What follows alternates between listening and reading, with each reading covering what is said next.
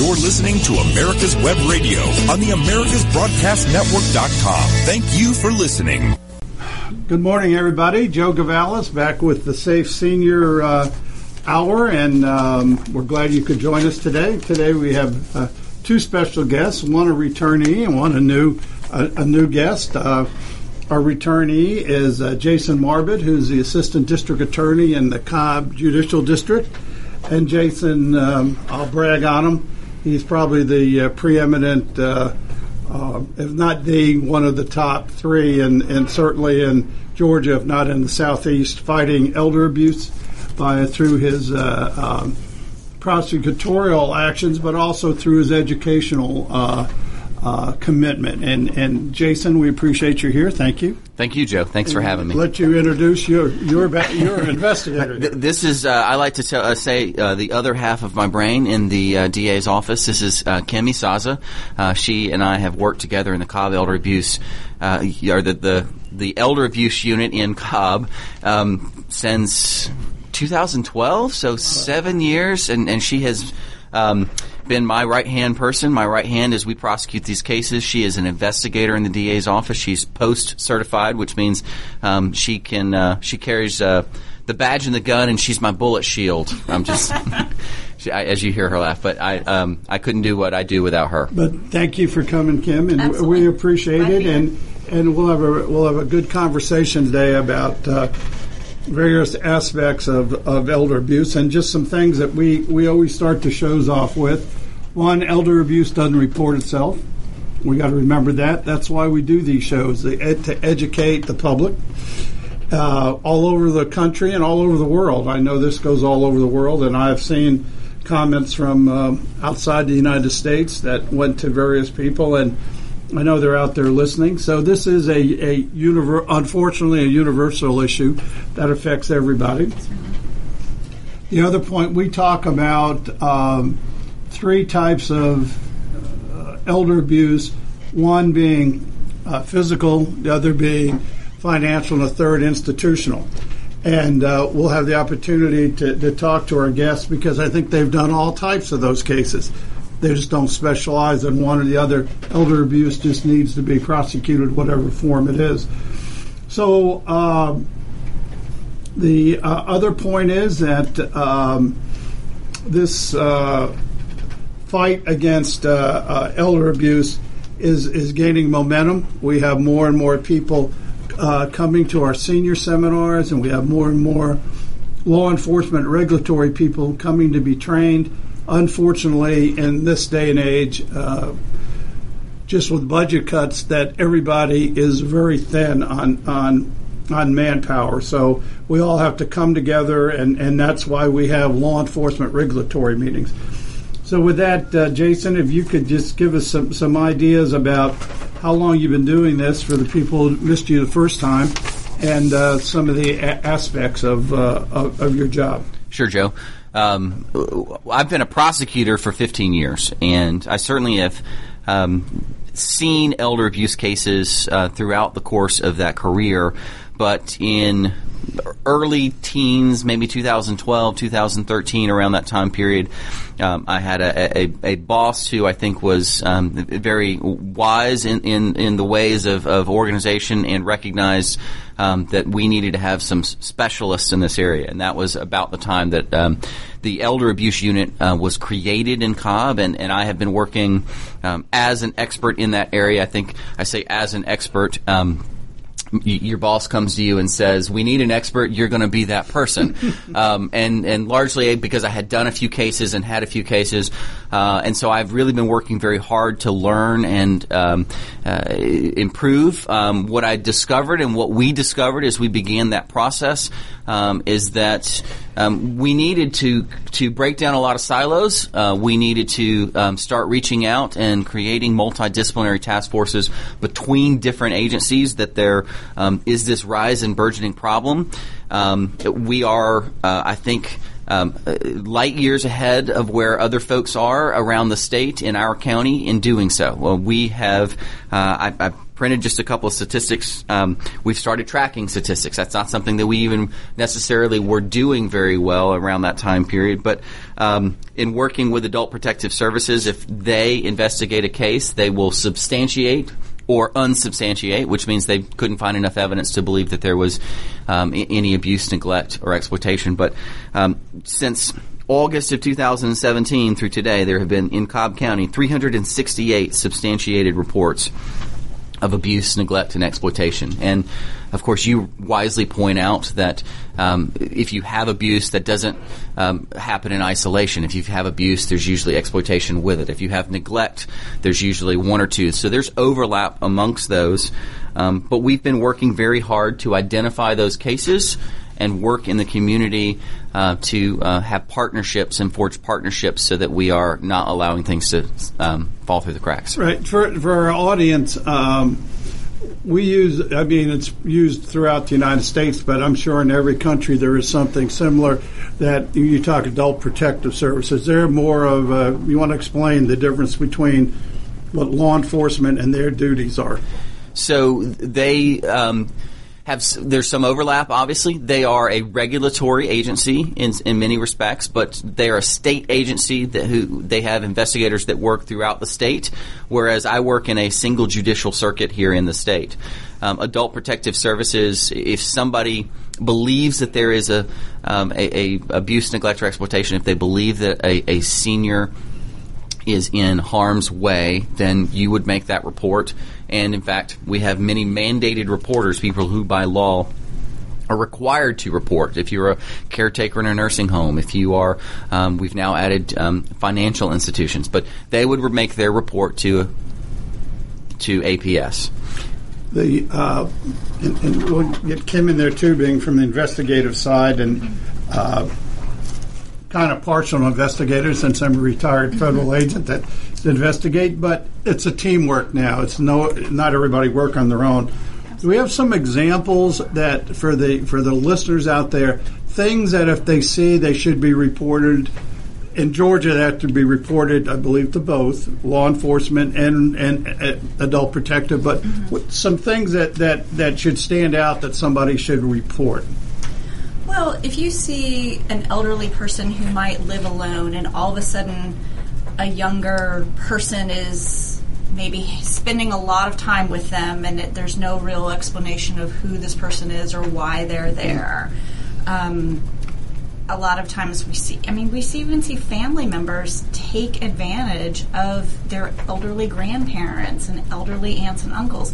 That's not to say that everyone does, but keep an eye on each other, keep an eye on your neighbors, and it's really heartbreaking, but I see that family dysfunction often is a breeding ground for some other party to come in and exploit the division within the family and really get their hands on things that don't need to be their business. So, if I could urge people to, sibling rivalry, grow up, be a decent human being, think about what's best for your elderly person in your life that's special to you. Right. Any want to add to that, Jason? I think what I would add is that exploitation is something that we have. Those are the most cases. And when we talk about exploitation, we're really talking about the financial component. So I think that's probably why a little bit of what Kim's response turns towards, because we see those more than anything else. We're also concerned about the neglect cases. There is something that APS can do which law enforcement cannot, and that is self-neglect. So sometimes we have cases which are non-criminal because somebody is not meeting their own care needs, whether by choice or inability. And Adult Protective Services can help with that as well. And a lot of what we try and do with our investigations is figure out, is that because somebody was responsible and is not living up to their responsibilities, or is that because somebody simply is choosing by their own right to self-determine how they care for themselves or don't care for themselves, how to live. And those are difficult cases as well. But again, I think we kind of come back to where I started this answer. And by and large, there is usually a financial component for all of these. If it's an abuse case, there's usually there's abuse because there is some motivation for the money. If there's neglect, it's because they don't want to move them out of the home because they'll lose access to finances and money. So that becomes a big piece of these cases. Right. As we talk about financial abuse, as both our guests just mentioned, that is the number one prevalent abuse of the elderly. And the number one perpetrators are family members, loved ones, somebody you trust, and they take advantage of the situation. Unfortunately, we're also saying, and let's just put a number, I've seen the number vary from 55% to 65%. It's that other 45, 30, or whatever percent it is left are the professionals that just prey on elderly and other people, but the elderly are an easy target. Do you all want to address this? Because people are getting these phone calls or getting emails, and we talk about in our meetings. We have things such as romance scams and the grandparent scams and jury scams. Do you all just want to address that? Now, these are done by the professionals. These aren't your relatives. Well, it's interesting. I think you're right to say that the statistics show that the vast majority of exploitation of the elderly or disabled comes from people who are in positions of trust. I think that encompasses caretakers and folks who come in to help. It's family members as well, we talk about. But when we go to talk to groups, and as you point out, we do lots of education. We go out to groups. The big ones that people want to know about are, well, I get that, but I don't think my son's stealing from me. I don't think this. So they want to know what the scams are, the other folk to look out for. And we get those too. We have those. The pine straw scam is a big one that we get. You mentioned the romance scam. Anything and everything where somebody can pressure someone into spending money or corner them. So if you want me to give some exampple of some of those scams. I want both of you to, because I think you see it. You see it firsthand because you guys get the calls. Go ahead, because we'll when we move into our second session after the break, we're going to go into some very specific details about different type cases, but your comment about the loved ones and the caregivers and things, because the elderly have turned everything over to them through either a power of attorney, which we'll hopefully talk about, or they're just in their trust where they actually pay somebody to come in the house and take care of them. Mm-hmm. That's absolutely true. The pine straw scam he mentioned we see that pretty regularly. People driving around offering to put pine straw down, and nobody knows how much a bale of pine straw costs, and they say, $2 a bale, okay? Or how many bales it takes to fill your yard. Right. And then they'll come back and be like, okay, you owe me $5,000. And I'm like, what? How could that be? Well, I have the strings right here. This is how many I put down, and you feel pressure to pay them. Well, I think as we go through, and it really hit me, that as you go around and talk to the seniors throughout, we're fortunate we go out through all of North Georgia and speak to them. There is no dollar amount that makes it worse for this person than the other person. Sure. I know a $500 scam to somebody, that's their life savings, and I've had that tell me, that almost in tears, to a case that I know you all did in the county that was, $4 million, whatever it is. I was thinking of the Perkins case, which is public. And you all convicted that. So I think, somewhere in between. So when we say we talk about, people might out there think the pine straw scam, that affects a lot of people. It's money. But with that, we're going to take our break now, and we'll be back in a minute and with our two guests to talk more about scams. Want to give your family or loved one the perfect gift? Then go online and check out the TornadoBodyDryer.com. I love mine and the warm heat air massage it gives me after my shower. The Tornado Body Dryer is super. You'll love it, and you'll love having one in your shower. This is Ron Camacho, host of the Business Hour, on Fridays from 10 to 11 a.m. Join me as I talk with passionate professionals on a program that profiles the best businesses, business professionals, business practices, and fascinating individuals to get an insider view of how America works. 10 to 11 a.m. on America's Web Radio.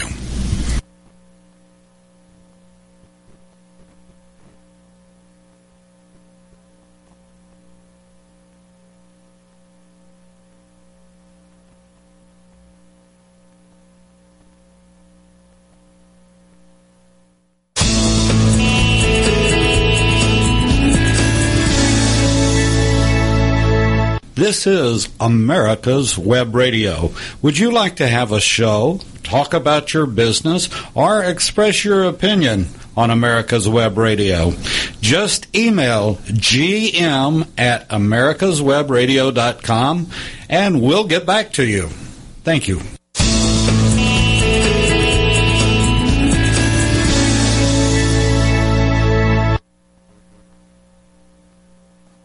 Well, welcome back to the second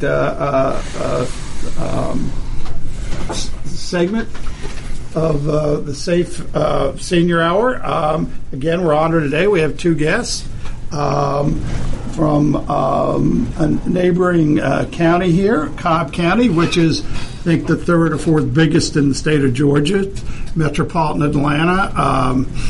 And we've had one's a return guest, Jason Marbut, and we have a new guest, Kimberly Izaza, correct, right? Yeah. Investigator with the DA's office, and we're talking about all aspects of elder abuse and how they see it from the investigative and the prosecutorial area.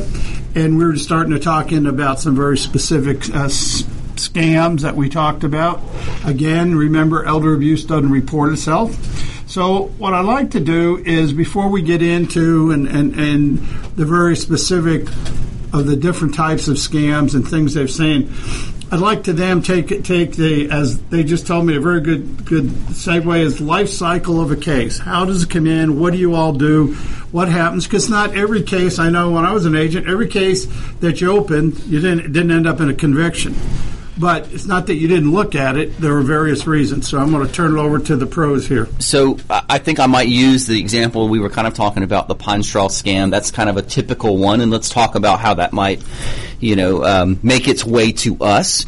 Let's assume that somebody has that interaction in their yard, and they feel that maybe they wrote a check for $5,000. If they're on their game, they're calling the police as the perpetrators are driving to the bank to cash it. So they might be calling their bank first. So the first thing that you're going to have is a report. Somebody's got to report it before law enforcement or anybody can do it. Let me just say that. And a lot of times that starts with a knock on your door, right? I happen to be in the neighborhood. You never called them. You didn't initiate it, right? Is that correct? Something you guys look at? They'll have a trailer full of pine straw, and they'll say your yard looks like it could need it, and they're putting it out. And then now you've got that dispute over money, and you feel maybe now there's when they're asking for the check, there's like 4 guys standing there at your doorway saying you owe us, pay this, and they're speaking in a really angry voice. And so a lot of folks kind of, they feel intimidated. They write that check. Right. So then now somebody's got to tell us. And in the best instances, right, the ones where we've actually been able to usually catch somebody and prosecute somebody is it's right there within that same time frame before they get to the bank, or maybe the bank calls. And because the bank, as I mentioned, are now mandated reporters. Mm-hmm. Maybe they recognize you because you've been to the bank a number of times. You're a common customer, and but whatever it is, somebody calls law enforcement, investigation begins. They're going to do their investigation first.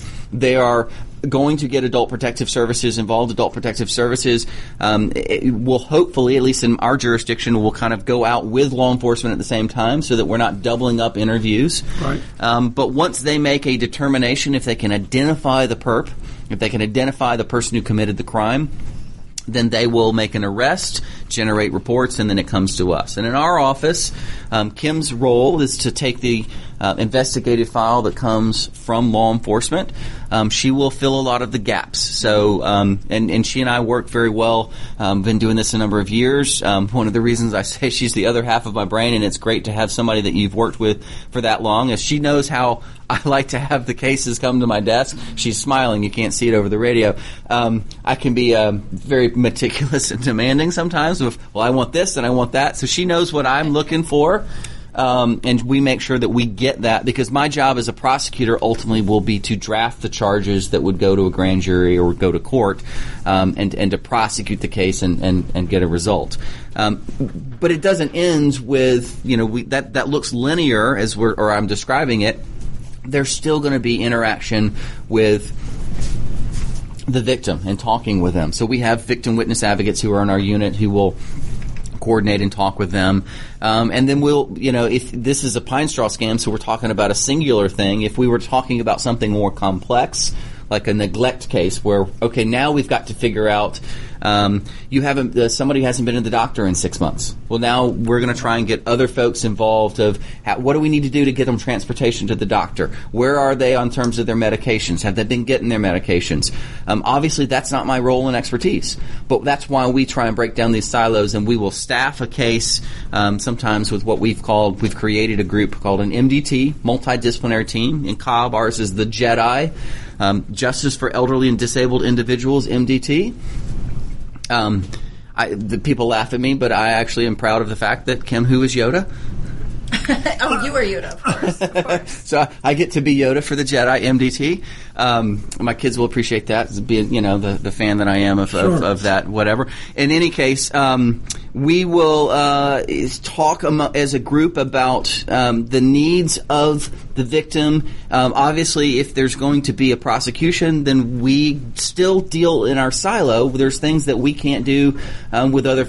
As it comes to our agency, we're going to prosecute and do what we have to do based upon the court system. But while that is going on, APS or some nonprofit groups that we're involved with may try and reach out and figure out how do we problem solve for this person to make sure that their needs are addressed.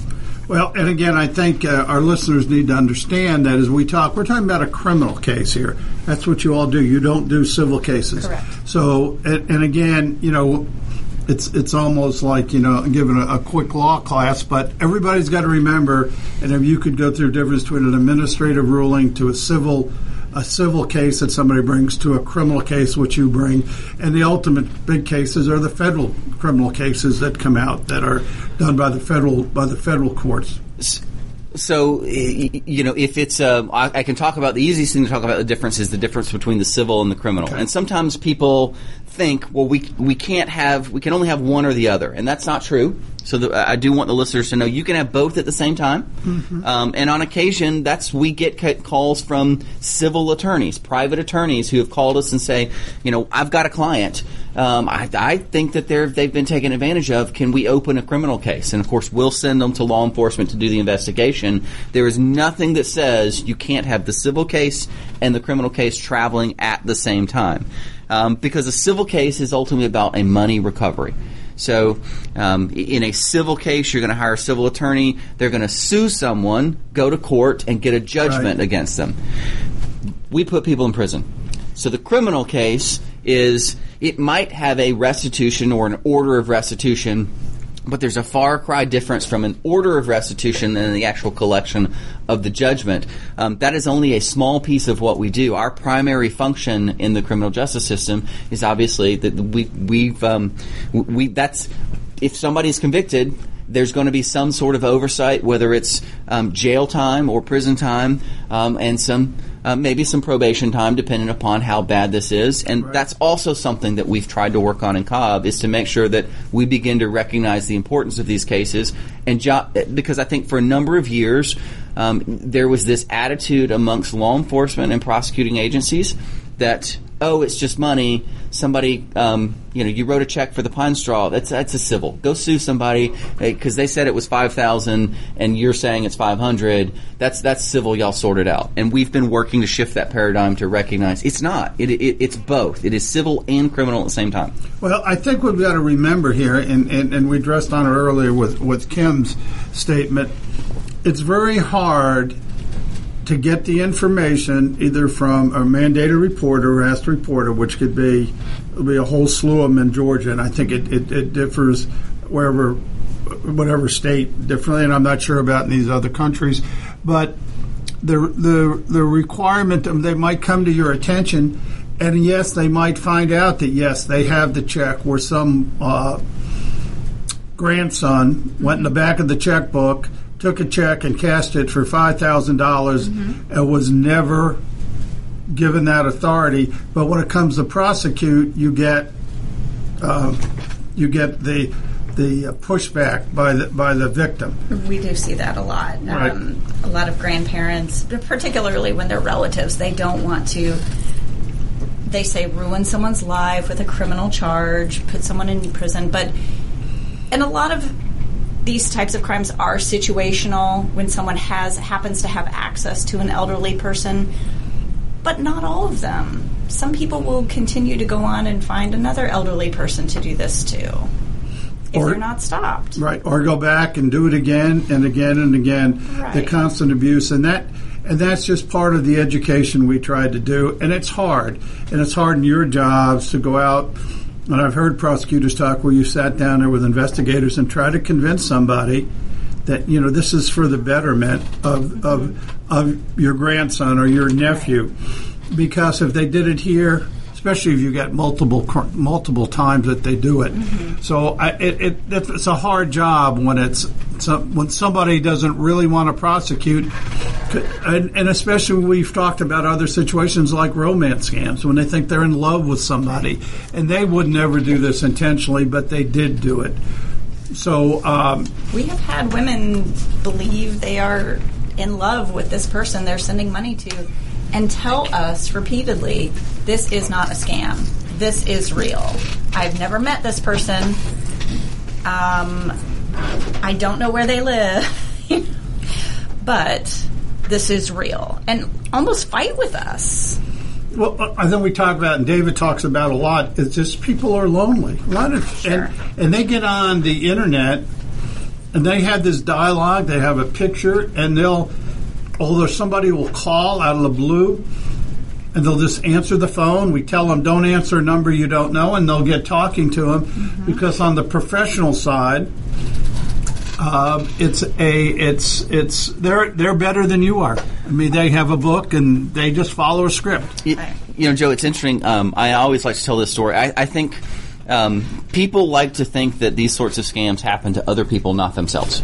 And I always tell the story of I've had a contractor before, and I'm an educated person who is a criminal prosecutor, but I have had a contractor I've hired at my house before, and we needed to buy the materials for the job, and I didn't have a truck. He had a truck. And it's like he was going to drive up to Home Depot, buy the materials, and come back and do the job. And I let him have my credit card, saying, "You're going to buy the lumber or whatever it is. You're going to come right back."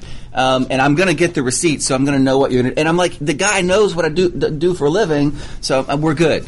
And wouldn't you believe he put some other things on my credit card at Home Depot that were not part of the contract. I'm a highly educated person. It happened to me. And I think that other people think, it can't happen. It can happen to anybody. Right. And we'll go into some other stories here. I'm about to tell you another one on the infamous jury court scam. But with that, we're going to end this segment of the Safe Senior Hour, and we'll be back. Before we totally get away, I wanted to remind everybody that this Wednesday at the Rotunda, the Capitol Rotunda, downtown, everyone is invited to the induction of 15 more veterans into the Georgia Military Veterans Hall of Fame. It'll be at 2 o'clock, and it's quiet, and they do suggest that you bring your own Kleenex. They can't supply the Kleenex. So it is a very, very moving ceremony, and they normally do it in Columbus, but this time they're going to be doing it in the Rotunda. It'll be the first time you can view the new pictures of other veterans that have been inducted that will be hanging in the Rotunda as well. And you can also walk across the street to the Floyd Building, where the organization's main headquarters are. So everyone's invited this Wednesday.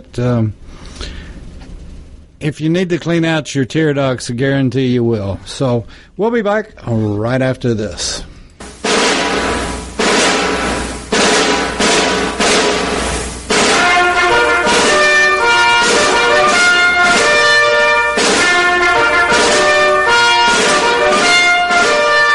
Good morning. My name is Mike Mizell. I'm a retired Army colonel and president of the Johns Creek Veterans Association.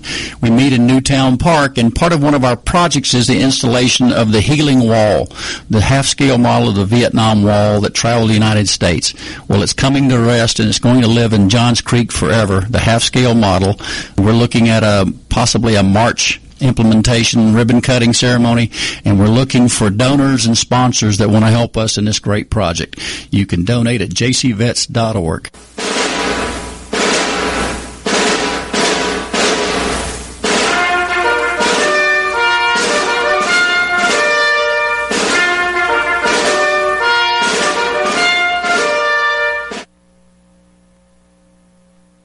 The disease of addiction is a life-altering challenge, not just for the person suffering its effects, but also for the family and friends who support and love the one caught in its grasp.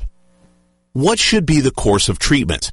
Who is the best person to render treatment? And what is the best place to go for the care that is needed? We know that you want answers to these and many more questions. Call 770-696-9862 and speak to a representative of the Atlanta Healing Center. They can tailor a program specifically designed to address the needs of the person suffering with an addiction, or give you guidance as to where that help may be found. Information is the key, and the trained staff at AHC is here to assist. If you wish, you can also get more information on the website located at www.atlantahealingcenter.com. The Docs for Patient Care Foundation is your way to join the fight and become a member of an organization created by doctors for patients dedicated to fighting for your healthcare freedom and preserving the doctor-patient relationship. Get a pen and paper. Write down www.docsforpatientcarefoundation.org. That's www.docsforpatientcarefoundation.org. Go to our site and please make a generous tax-deductible donation and join the fight today. Thank you.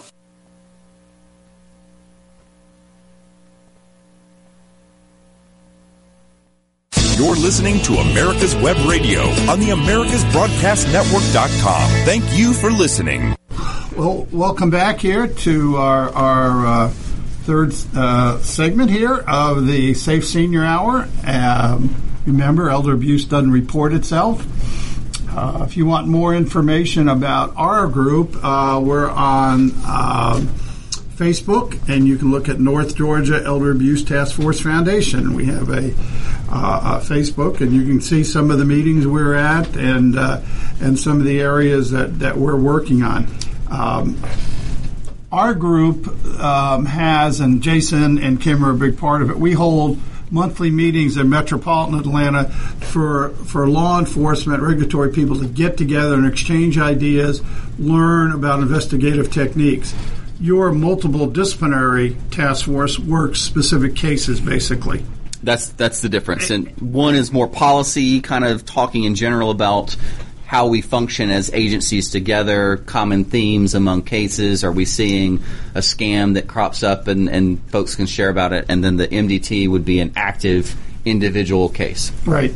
So, which is great. And we're trying to get those out. Actually, there is a law in the state of Georgia which encourages MDTs by judicial districts. And I think, how many do we have here? 49 in the state of Georgia judicial districts. It's in the 40s, so. and I'm on the spot. I don't remember the number myself either, Joe. And I can also say here, of course, David's from Texas, and that's the definition of big, but Georgia's the biggest state east of the Mississippi, and we have 159 counties. That's 159 sheriffs and 159 different, governmental entities. So you can see how big it is here. I have... So when the issue is brought up, it affects everybody all over the state here in many ways, and that's why we try to bring everybody together. one of the issues we talked about before we went to our break was the way loved ones or family members were able to get a hold of finances or be able to misappropriate money of the seniors or elderly. And one of the biggest ways, which is always misunderstood, is a power of attorney. And if you all could just talk about that, I think that would really be helpful to our listeners. So a power of attorney is a voluntary giving of your rights to someone else. Throughout the course of your life, there are time periods when probably everybody has done that on some point or may need to do that. If you're in the military and you're going abroad, you may give somebody who's at home power of attorney so they can manage your affairs, pay your rent, manage if you've got a house or a condo or whatever it may be. So that's a common way. It's very often used in real estate where you're going to give somebody the authority to sign on your behalf for a transaction. Maybe you want both the husband and wife to be present or to sign on the documents, but only one can be present for closing, so you'll give power of attorney to sign, so that sort of thing. You are voluntarily by contract, and that's all a power of attorney is. It's a contract saying I contractually give my right to make decisions to another person. And because it's a contract, it can be canceled. You are voluntarily giving it to someone, so you can voluntarily rescind it and take that back. And in fact, you don't lose your rights by signing a power of attorney with someone else. So sometimes our seniors believe that they no longer have the right to make some decisions about their finances because they've made son, grandson, uncle, whatever it may be, a power of attorney. That's not true. And the power of attorney can be for specific actions, not broad, general, where you can go out and just spend money. They come in all shapes and sizes, and in fact, we often advise people, if you're going to do a power of attorney, talk to a private attorney to get some advice about it. There are a lot of them out there. If you look up elder law attorneys, some of them will give you free consultations. Find somebody, talk to them, and make sure what you are doing is right for you. People like to download these things off the internet and make their changes. In Georgia, we have, in the past few years, there was the legislature passed what's called the Uniform Power of Attorney Act. A number of states have signed on to that so that there's some uniformity about what's required in the documents to make them official and functioning, and they're going to include things to advise you about the risks and dangers of a power of attorney, because that's the flip side, right? Is you are giving someone the authority to act on your behalf, which is great if they're acting in your best interest. But sometimes they don't act in your best interest. Now, the question comes up, and again, and you've all experienced this in your cases, some examples of how the abuse of power of attorney has been handled. And on the other side, people say, well, if I'm doing the work, shouldn't I be able to get paid for it? So can you all address that and what you've seen and abuses? Well, the power of attorney does not give the person the power to take all your money and spend it however they want. You're giving them authority to act on your behalf and in your best interest. They still have to act in your best interest, and I think a lot of people don't think about that or don't do that. Or abuse it. Or abuse it, absolutely. And that's the key thing there, Joe, is as we say, once you give that authority to someone, as long as everything's hunky-dory, and it's a great vehicle, it's very convenient for folks. It works so that you can have someone who maybe they don't live in this state, they're paying your bills, and as long as they're and have access to your bank accounts and sort of checking on that thing, and if somebody is doing the right thing, that can be very beneficial for somebody who maybe is experiencing some health difficulties or other sorts of things where they want that assistance. But what we sometimes see is it might begin as simple as you said, well, I've been doing this work for you this month, so I'm going to take an extra $100 for myself, right? Or the more difficult ones for us to untangle would be, well, you've made maybe the power of attorney for your finances, so I'm going to move all of your money into my bank account so that it's easier for me to just manage it all in one. And then it becomes harder to disentangle, because what they're going to say is, oh, I didn't steal the money. It's still your money. It's just not where you put it before, but you gave me the authority to do that. And they'll move the money around to different accounts. But I think the point you made, you haven't lost your authority to get it. And once it goes in the other account, you've lost your authority to access it unless you're on that account also. And that's why I say they're harder for us to disentangle on the law enforcement side, because we have to figure out then what's really going on, and we have lack of information once it's been moved around in different places. Well, I'm familiar with a matter where somebody was made power of attorney, and their defense was, well, I have to go and get groceries and I have to get things. So they went out and bought a $72,000 Chevy Silverado pickup truck. Well, the seniors who had no intention of that, because I think it was a Ford 150 that they had was good enough. This is not to improve somebody's lifestyle; it's to help the senior. Correct. Correct. And some of the difficulty that we sometimes experience with these cases is we will have seniors where someone else in the family kind of recognizes what's going on. They'll see the sudden new shiny truck, and they'll report to APS. And we've got to disentangle some of that family dysfunction. We very often have seniors at the beginning will say, but I'm okay with my grandson having some, it's okay, I love him, and he wouldn't take advantage of me. And then you start showing them the bank accounts and saying, well, would you okay, $200? Well, $200, I wish he had asked me first, but it's okay. It's like, well, what about $20,000? Oh, he'd never do that. And you'll show them, oh, good grief, he did do that. And you kind of get this shift sometimes in their own understanding about what's going on, because that's kind of what happens sometimes is people sort of take their hands off the wheel of their own finances, and they don't realize how much is being taken. Well, I'm sure you've seen also the defenses. It's going to be my money anyway. I'm going to inherit it. I might as well spend it now. Mm-hmm. All right? Have you heard that? Absolutely heard that. I have definitely heard that. And it's ridiculous. It is ridiculous, but that's some of the arguments they put out. And in one of the matters up there, through the power of attorney, they cleaned out this woman's account. She had a huge settlement from an accident.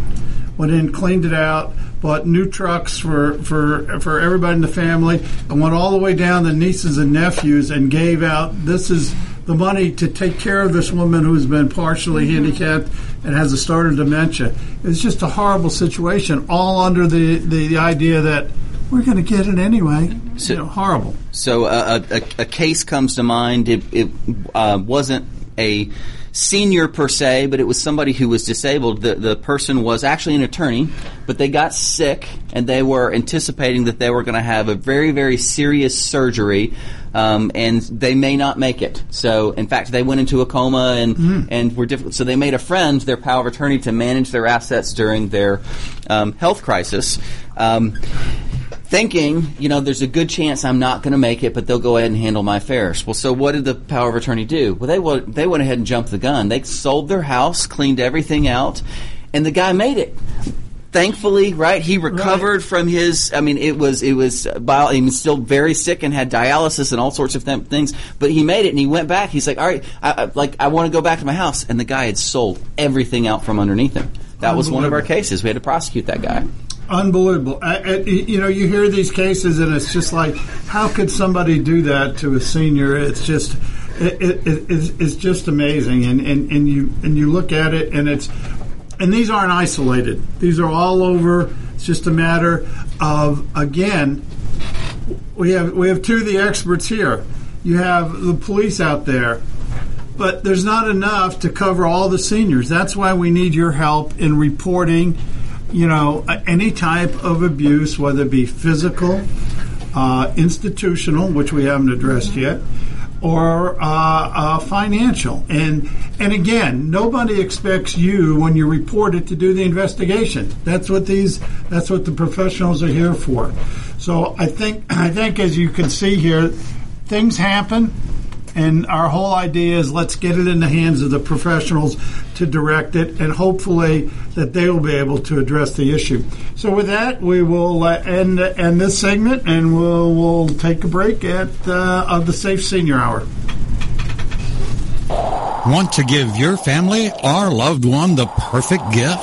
Then go online and check out the TornadoBodyDryer.com. I love mine and the warm heat air massage it gives me after my shower.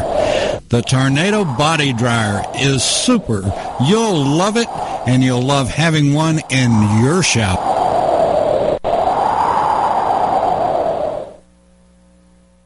In 2009, the membership organization Docs for Patient Care was founded. People all around the country wanted to participate in the efforts of this group, and they wanted to join, but they were unable to do so unless they were physicians. It's for this reason that the Docs for Patient Care Foundation was created. Now, everyone can join the fight and become a member of an organization created by doctors for patients, dedicated to fighting for your healthcare freedom and preserving the doctor-patient relationship. While you're at your computer, please go to www.docs4patientcarefoundation.org. That's www.docs4patientcarefoundation.org. If your health insurance premium is more than your mortgage, Ellen Deal with Ideal Solutions is here to help. And join the Whether fight you're a small along business with us. owner, individual, family, or baby boomer, email.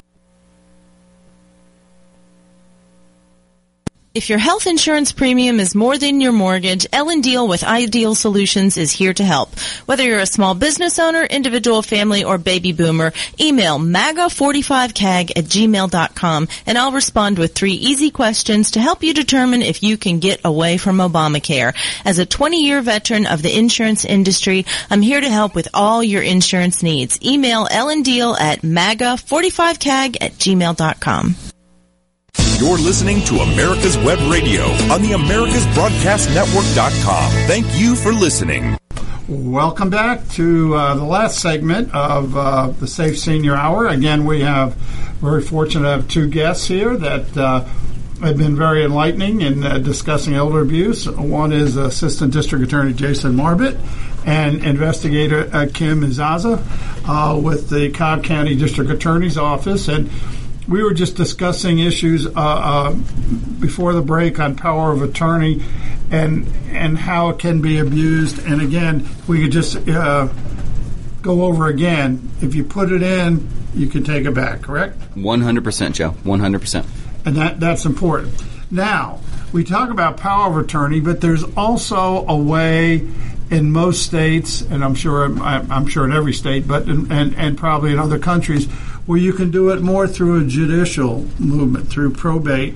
Can you go through that? I know there's a guardianship and conservatorship. So, and it's going to vary from state to state. So, people should be sure to check their state's laws. And this is something that you absolutely want to consult a civil attorney with. But there are the other method by which your decision-making authority is, shifted to someone else is through guardianship or conservatorship.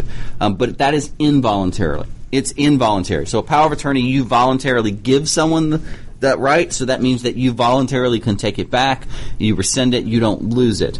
In a guardianship or conservatorship situation, a court has decided that you are not capable of making decisions for yourself. And so the court will take the authority away from you. It's something that can be abused. I've seen stories in other states. I think there was a big story last year about the practices in Nevada, and it had become too easy to do so, and a lot of seniors had been abused because their authority had been taken away. So I think that it's important. In Georgia, a probate judge would be the judge that would be making that decision. Right. There's a probate judge in every county in the state of Georgia.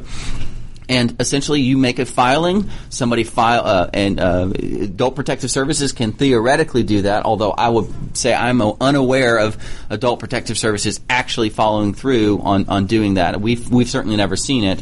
Most often, it's a family member who is filing in court, or you can voluntarily go to court and file on your own to say, Judge, I've just been diagnosed with this progressive disease. Right now I'm of sound mind, but I anticipate that I'm going to lose it, and I want to go ahead and get it in place.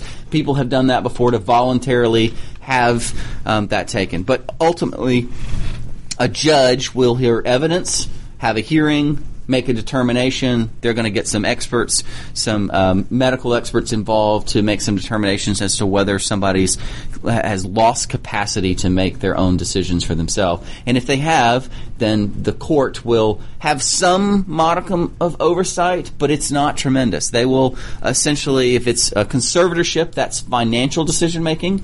Guardianship would be more. It's the stuff that's not financial. So where do you live? If you need to go into some sort of facility, if you're going to live with your aunt or your uncle or whoever else. And healthcare decisions. Healthcare decisions. That's right.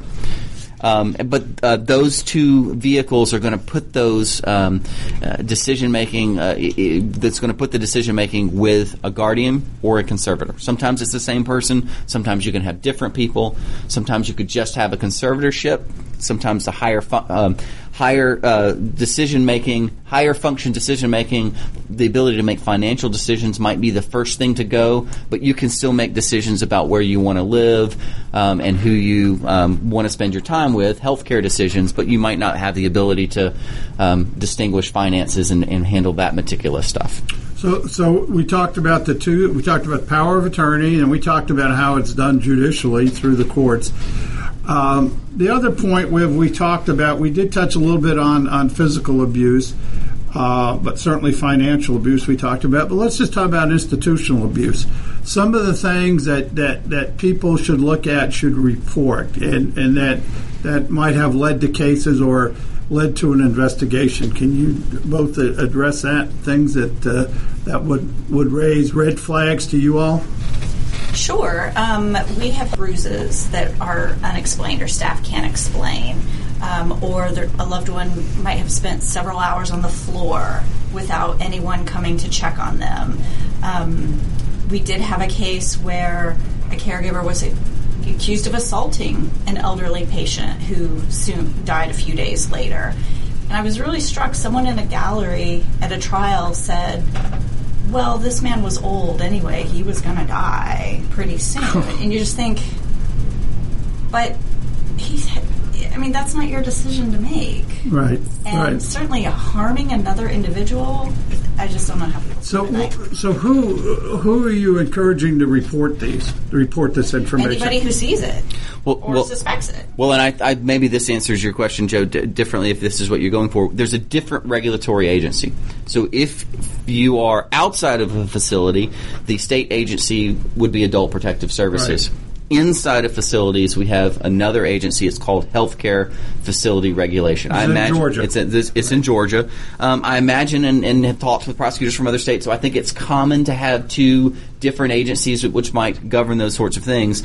But Healthcare Facility Regulation is responsible for the licensure of facilities, and so they are also then responsible for the oversight of what goes on in those facilities. And they are actually, for Georgia, a dual-funded agency. They will receive state funds from the state of Georgia, but they are also a CMS. I'm blanking on what CMS stands for. That's the federal agency which would provide health care funding. So federally, the feds would give money to HFR here in Georgia, and they have similar federal responsibilities for oversight of these agencies which receive Medicare funding. So just because I can, have you ever, has a case ever become a homicide? Yes, sir. And you've charged them with murder? Yes, sir. Good. I think people should know this, that a nursing home, assisted living situation where someone is abused and or beaten, that the person responsible, just my opinion. Actually, I get this from my younger son when my mother was in assisted living and so forth. And, would come in and she'd have these horrendous bruises on her arms or this or that.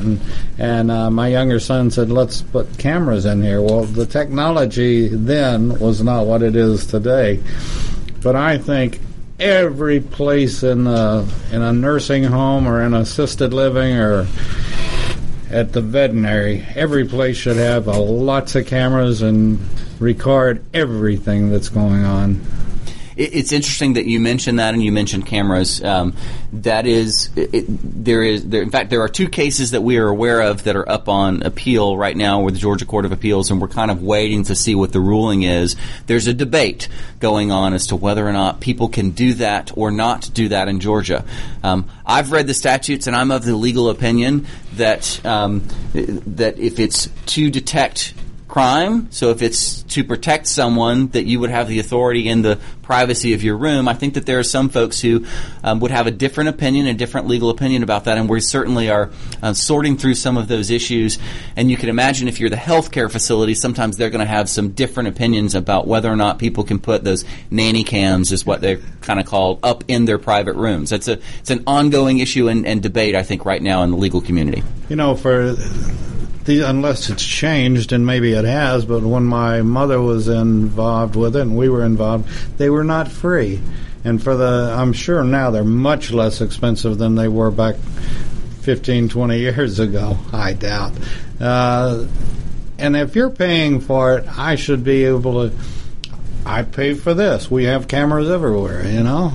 Not that we're concerned about somebody walking in, but we're concerned about when we walk out, who comes in, you know. And if I'm paying for it, you know, it's sort of like, you know, you think that you're paying for your home. Well, no, the mortgage company owns the home. You're just paying them rent on it, more or less. You know, 200 years, you may own your home if you get lucky. But I have a hell of a security system in my home, right? Because of situations of some of our programming. So, you know, I think, in fact, if I went in today into the situation like with my mother, if a facility wouldn't let me have them, then I'd tell them where to stick it and walk out the door. And it's nice that a lot of folks feel like sometimes, though, that they're desperate for whatever facility they have.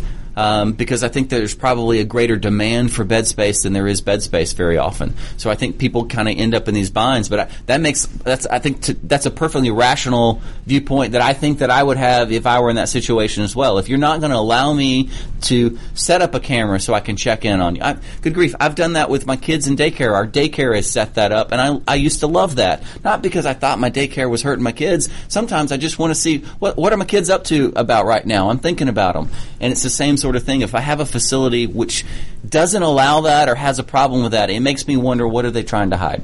You know, taking it one step further, and I didn't mean to butt into your show, Joe. This is fun. The other thing, in my opinion, it ain't going to get any better until you have better people. And you're not going to have better people until you can pay more. And it's not a little bit pay more, it's a lot pay more. And unfortunately, with the folks that are available to work in assisted living and nursing homes get a little bit better, I guess, but in the assisted living and all this, I don't want to do it, you know, and you get what you pay for. I've said this to people before, and I recognize that as well. I think we did a case recently where we realized that the defendant was making, he was a caretaker, and was making $10 an hour. Look, I love the elderly. I want to protect the elderly. You couldn't pay me $10 an hour to go change someone who was incontinent. I am not that person. I would rather go, flip burgers.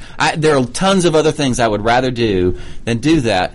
So we need people to do that, though. And you're exactly right. It sort of becomes this push-pull of if you're only paying them that amount of money, what sort of folks are you getting? And I wish that the folks who were getting that would not put themselves in positions to be stressed out or to treat people poorly, because they're also thinking, well, you're only paying me $10 an hour, so what do I care? Well, and you have two situations. You get the one scene when you walk through the facility as a family at 2 in the afternoon, or even if you eat lunch with them, or 4 or 5 o'clock in the evening. But a whole different, you might say it's night and day. And at night, things can change rapidly, and things do change rapidly. The only other thing, and maybe you all can answer this, because Joe, I know you haven't brought it up, or I haven't ever heard it anyway. But besides the personnel and paying better wages, do you all know of anything? And again, with the technology we have, why can't we come up with the perfect robot or the perfect this or the perfect that is not paid? Maybe they're only paid $1 an hour, but they virtually do some, if not all, of the same thing that we're paying $10 an hour for. That's at some place. Why isn't technology coming in and playing a role in elderly care? I don't know the answer to that question. I mean, get out. No. Yeah, I mean, I honestly don't know. I mean, we certainly, and I will say this: I don't want it to get the sense that we have a lot of really good facilities and good people, but clearly that this is a problem. It's a burgeoning problem. I think there've been a lot of things that have been written recently in the news about it here in Georgia. It's a problem. Well, we really had some interesting topics. We hope you two come back and we can go into more areas. I thought what David just addressed, I did see some articles are trying to do that, but it's not the personal care. It's just things in the hospital. But with that, and we're going to end today's session. Thank our guests for coming. And remember, elder abuse doesn't report itself. And again, this is Joe Gavalis with the Safe Senior Hour. You're listening to America's Web Radio on the AmericasBroadcastNetwork.com. Thank you for listening.